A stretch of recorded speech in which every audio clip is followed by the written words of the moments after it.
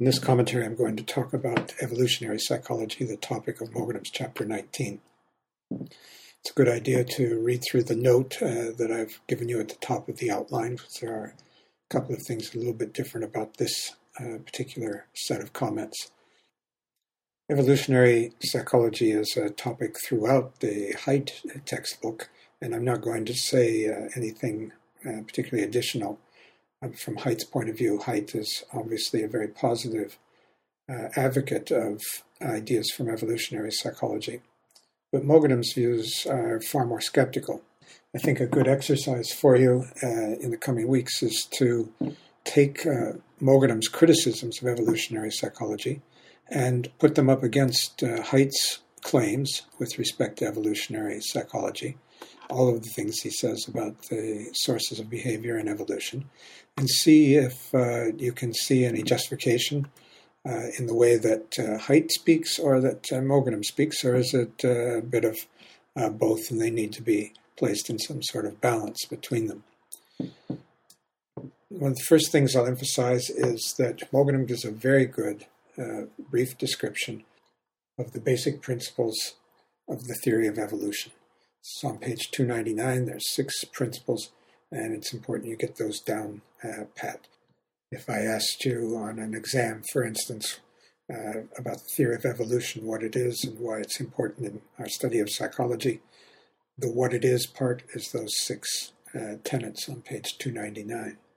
The why it's important part, I'll talk a bit about here, but it's also throughout the Haidt book, as I was mentioning before. One thing to note about evolutionary psychology is it puts a strong bias towards, or it's consistent with, reductionist causal model of human behavior. There's an attempt to take human behavior, but also emotions. That's actually the stronger thing with Haidt. He talks a lot about human emotion, and to reduce that emotion or behavior or cognition to some biological explanation. So seeking causes. There's an inheritance of biological characteristics that determine psychological functioning. So this is the causal model. The normative science approach puts far more emphasis on the meaning system, the interpretations that people make. The emphasis I think that's appropriate is the one on adaptation. Evolution has a sense of adaptation. It's one of the tenets that people, through the evolution of their biological characteristics, adapt better, or in some cases worse, to their environment. But the same thing can be said with respect to cultural adaptation. Some ideas make us better adapted to our environment. Others might weaken our adaptation. But I'd like an emphasis on adaptation. I think that's a good place to put it, but I think it needs to balance the biological and the psychological or cultural aspects as explanations of behavior. In previous comments, I was talking about the importance of animal research in psychology, and I mentioned there the idea that once we see a sense of continuity between animals and humans, that it makes sense to go back and look for elements of human behavior in animals, elements in the sense of SR connections, the way the behaviorist did, for example. And I also talked about the work of the ethologist, who took up and improved on the earlier ideas of instincts that were carried over from animals into humans.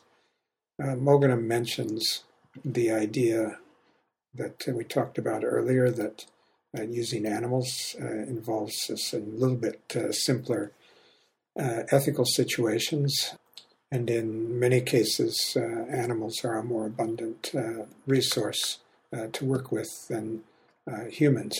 He also mentions the SR connections idea and the fact that they can be studied in animals just as easily as with humans. One of the earliest forms of study of evolutionary psychology was in the study of instincts. Okay, one thing I wanted to mention the notion of instinct. You should have in your mind how instinct is an evolutionary idea.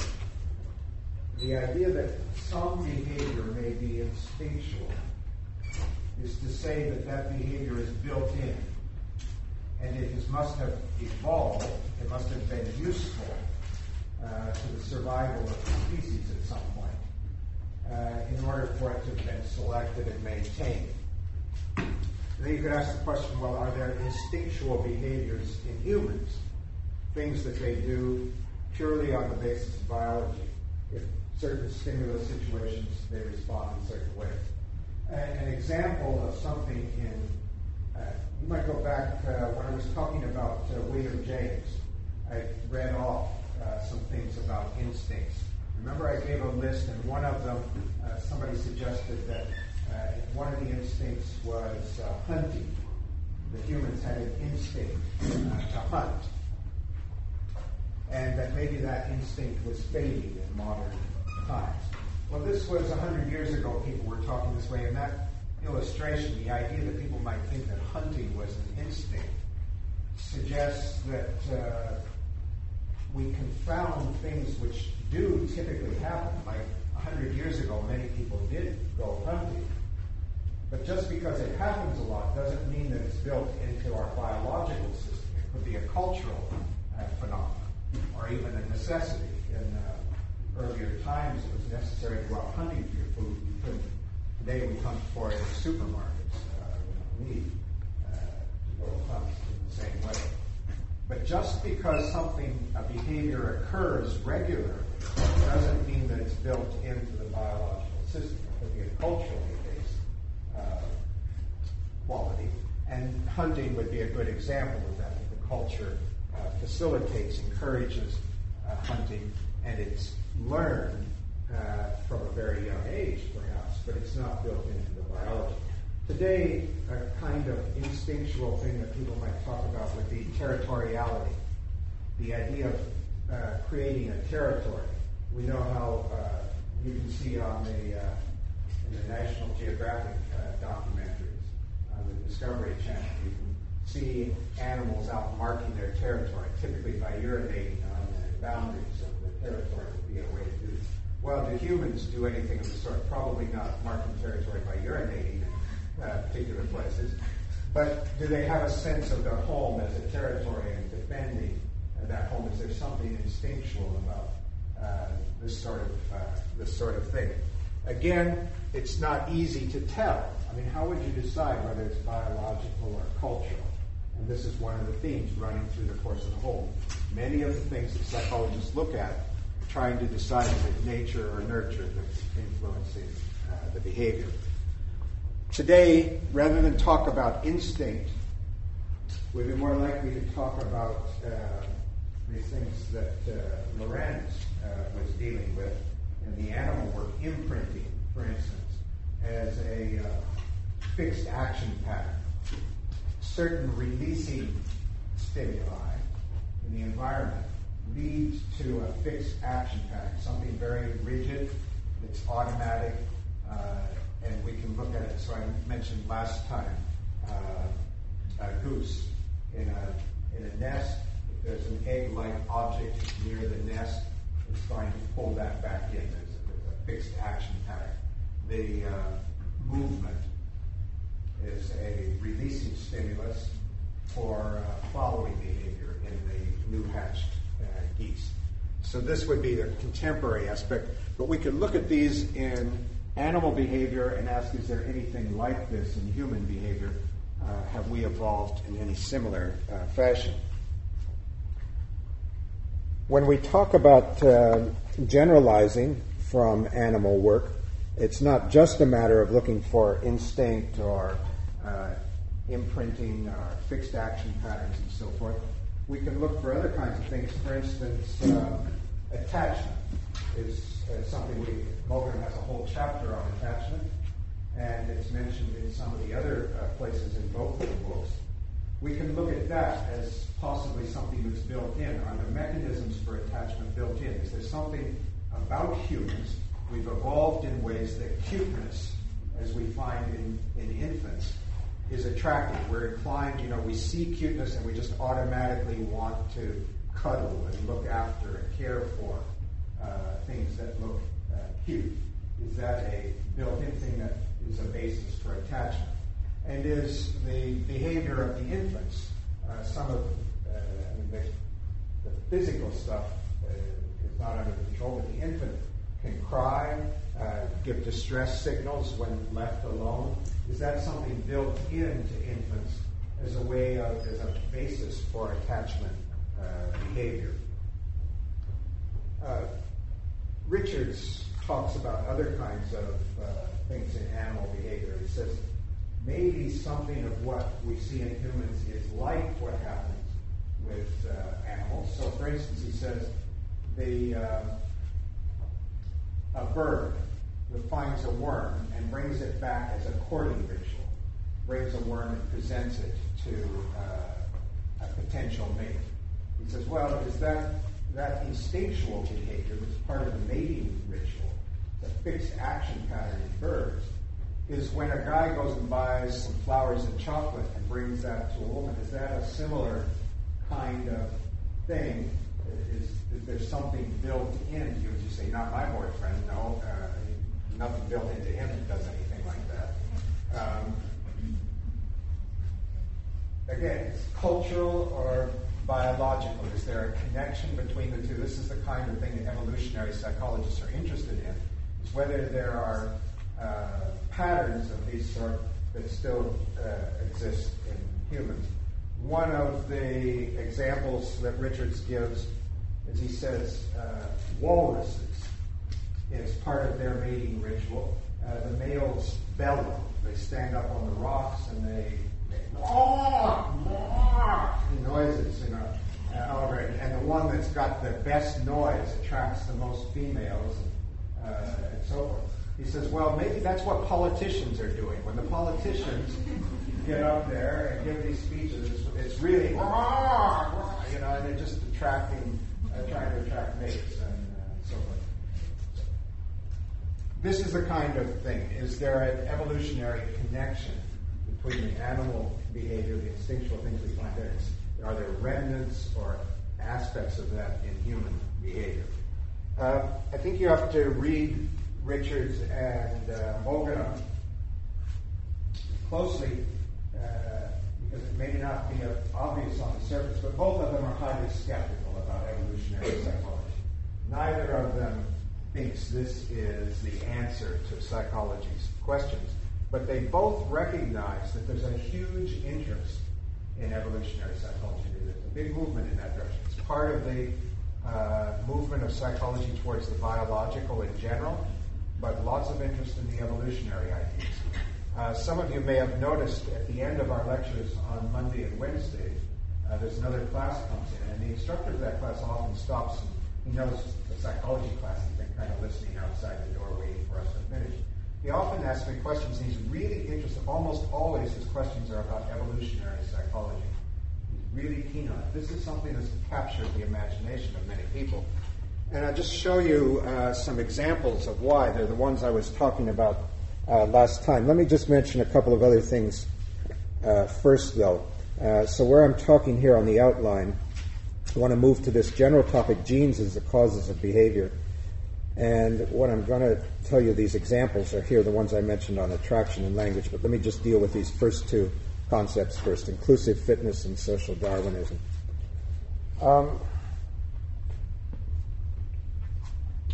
notion of inclusive fitness, Richards mentions it specifically at page 209. Mogana mentions a similar idea without using the term, page 302 in Mogana.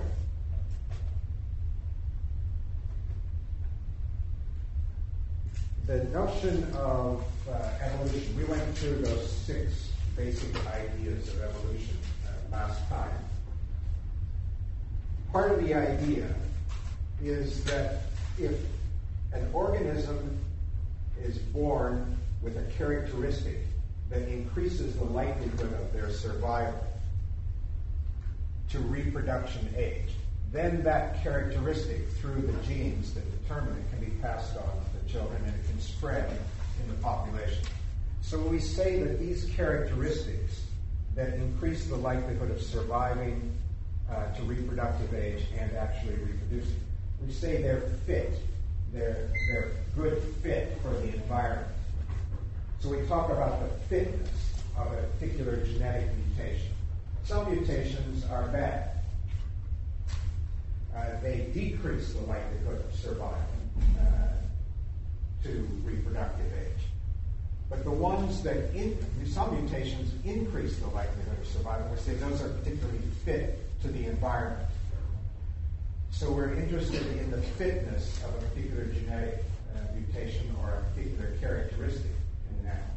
Now, the notion of inclusive fitness says, well, it's not just a matter of fitness to the environment for that particular individual, but it's fitness to the environment for that individual and others who carry that same gene through relationships. So a particular characteristic might assist my survival, but also would be interesting my brother's survival, my son's survival, my uncle's survival, and so forth.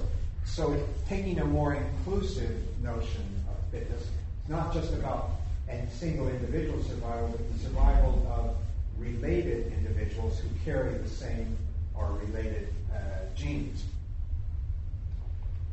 So you get discussion in Mogenum about altruism, because how this works is say, all right, well, I might do something that comes at great sacrifice, perhaps the sacrifice of my own life. And you say, oh, well, that's very altruistic. And we talk about heroes, they gave their life. From an inclusive fitness point of view, people say, well, is it the case that happens more often when the people for whom you're giving your life are closely related to you? Then it makes sense. You're not giving your life in a heroic way. You're giving your life to protect your genes, make it more likely. So Mogenum gives the example of a couple with a couple of children. They're on a boat that's sinking. They get to the lifeboats. There's only space for 2 people left. They put their children into the lifeboat rather than themselves. Mogenum says this is an example of an evolutionary psychologist would interpret this as the survival of the genes rather than the survival of the adults. It's the survival of the genes that matters. And so putting the children there makes sense because they will be able then to survive and reproduce, and the genes will carry on. Whereas they themselves less likely to reproduce again in the future. So it makes more sense from an inclusive fitness point of view that they would save their children rather than themselves. So this characteristic of altruism may have evolved, that characteristic may have evolved as a way of protecting the genes, enhancing the likelihood of enhancing the likelihood of survival of the genes through a process of inclusive fitness. Social Darwinism is not really Darwin's idea at all. It's taking Darwin's idea and applying it in a social situation. And a man named Spencer is the person who's most associated with this idea. And it's mentioned on several different pages in both Mogenum and Richards. And this idea says, it takes the notion of fitness and the notion of survival of the fittest and puts it in a social dimension. So it says, for instance, life is a competition. It's a struggle to survive. Not physically survive, but to survive to get ahead in the society. And the people who get ahead in the society are the most fit. So if you start off in a career, you make a lot of money, struggling, then that's a sign of fitness. You're well adapted to your social environment. And from an evolutionary or social Darwin point of view, that's a good thing. It is a competition. People who have the fitness should survive, and the people who don't, well, we shouldn't worry about that. We should just, leave them. We want to improve the quality of the race. Now, I think you can see from a social justice point of view some problems with this. It says, well, the rich are rich because they're fit. The poor, well, don't worry about it. I mean, they're the unfit. And so let that go, and let's work with the rich. So that's the social Darwin notion. It's a struggle. The rewards go to the people who are the fittest, and that's the way it should be. It's built in to our system. Now, Morgan and Richards, and not very many other people today, are happy about this notion. Spencer lived over 100 years ago. There was very much this idea, but there's been a lot of arguments around political support, social support for issues like poverty. We read the Cosgrove and Flynn article talked about homelessness, which is an aspect of poverty. Should we just simply ignore these people, leave them alone because they're not fit, and let biology and the environment take its turn out as it does? Or should we seek to support these people? And that would come, the support would come from, this is more a nurture kind of thing. It's not built in by our nature. And in fact, we need a more socially just system that would allow everybody to thrive and reach their potential and so forth. So this is the social Darwinism notion. And so again, I have to caution you, when I talk about social Darwinism, I'm not advocating it. I'm saying this is an idea that many people have developed.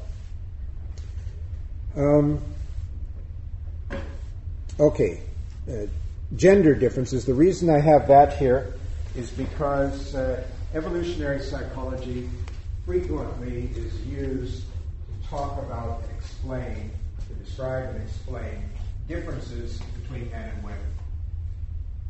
You say, these differences between men and women, have they evolved? Do they serve some purpose, or did they serve some purpose at some time? So I asked you at the end of last lecture to have a look at the links here. So we'll take a quick look at them now. I'm just going to scroll down to the bottom of this outline. And I have a paragraph from an article, which if you follow the link, you can read the whole article. Okay, so this is an article in the Globe about 2 years ago. It's talking about men and women talking to each other and the problems they have. Why do men and women react to talk the way they do? It's all about gender differences. A good way to think of it is to go back to the Kalahari. Kalahari is a desert area a plains area in Africa. So he's saying go back to primitive times, thousands of years ago, when humans were just getting started in Africa. It wasn't really to women's advantage to be running or hunting or killing, because they had the equivalent of a 20-pound bowling ball in one arm. In other words, her child.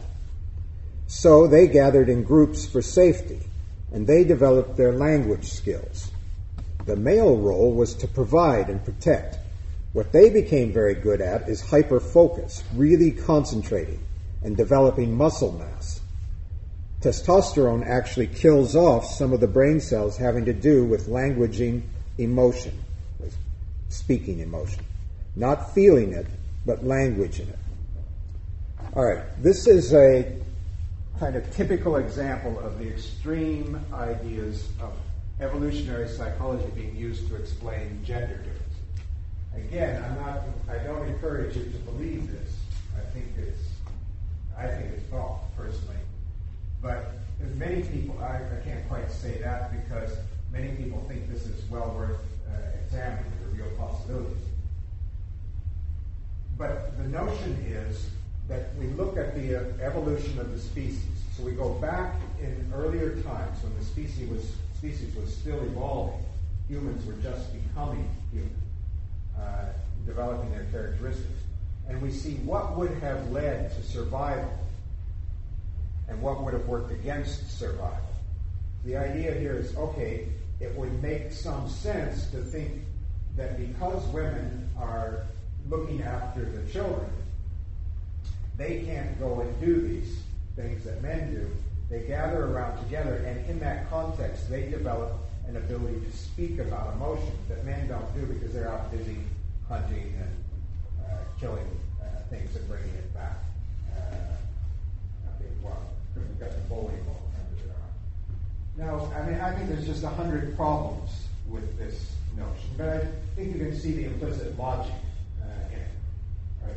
Maybe things happen and the survival, people organize themselves in particular ways in order to survive, and that made a difference in the kinds of skills that they developed. Well, still could all be cultural, and why say that okay, the woman's going to have to give birth, but why does the woman have to be the one to carry the bowling ball around? It could be the man who could do it just as easily.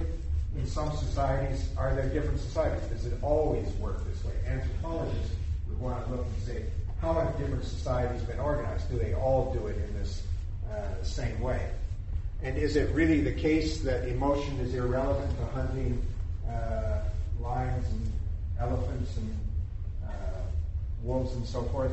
Is it irrelevant to that, so men have no reason to talk about their emotion? It seems like a really interdisciplinary part of psychology. Yeah, and that's an interesting aspect of it. It is interdisciplinary. It does require bringing together lots of different aspects of psychology. The main criticism that Logan and Richards point out is, how would you test something like this? It's all speculative. You can't go back and really set up an experiment to see how this might work. So Logan and Richards are cautious. They say, this kind of thing, this is not an example from them, but this kind of thing, they say would be an example of the kind of creativity that you might apply in this area. You think about what primitive human conditions might have been like, and you can use your imagination, create a lot of different ideas about this, but you've got no way of testing it. Now, as Claude's saying, maybe you can bring some anthropologists into this who know how to go and collect fossils and pottery and from ancient civilizations and work some things out, but it's a speculative area of psychology, very hard to make conclusions about these things. The other example, you can read that whole article by clicking on the link. That's the link on language. The link on attraction has to do with the idea that another difference that some people speculate has evolved to differentiate men and women is that men, when looking for a mate, are interested in good looks. They want an attractive mate. Women, on the other hand, less concerned about the attraction, more interested in the resources and ability to protect and provide for the family. The link here is to a very clever study based on the idea of speed dating. And what they did was they brought people together in a speed dating arrangement.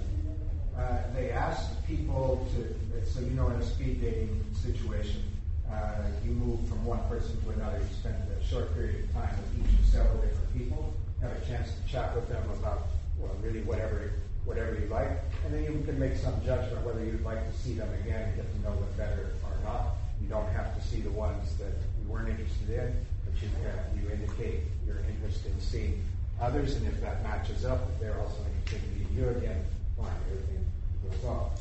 So they did the experiment this way. They got people, and they got ratings of how good looking the various people were. They got ratings about resources of the people, how well off they were, and how able they would be to provide for the future. They got people to indicate whether they would like to see each other again or not. And at that point, they found that the results seemed to follow what I was just describing. The man indicated They would like to see certain women, and when you looked at the ratings they had given for how attractive the different women were, the ones they wanted to see again were the ones that they had rated as very attractive. Women, on the other hand, asked, who would you like to see again? Followed this example that I gave, and they said they'd like to see these people for whom they had given ratings, not necessarily high on good looks, but higher on resources. So that's it. They said they wanted to see those people. All right, now if it had just been left there, it would have turned out would support this general idea that people have talked about. But what they did was they followed up and saw who did they actually contact afterwards. Who did they actually make arrangements with to meet up with? And what it turned out was the men made arrangements to meet people, women whom they had rated as good looking, and so did the women. The women made arrangements to meet with guys that they had rated as good looking. So they didn't follow what they had said when they reported who they were interested in. What they did was different. They did exactly the same thing the men did. So it suggests that in reality, in behavior, men and women are both interested in attractive mates. But what we say, what we self-report, isn't necessarily the same thing. We report more in line with the sort of the cultural stereotype of what our interests are. Well, you can read the details of that. It's a newspaper article describing how the study worked, and you can look up the actual study. It should remind you of the personality test idea. Can we trust self-reports? But it's also relevant to the evolution idea, because we have this idea that men and women may have evolved to have these differences, but maybe it's not even true, those differences that we said. Maybe a more careful look would show us that those differences are not so great as we had imagined. Much of what we're looking at in evolutionary psychology, other psychologists would say, is learned. It has a cultural base. And those things are based in meaning systems, values, and beliefs, rather than in biology.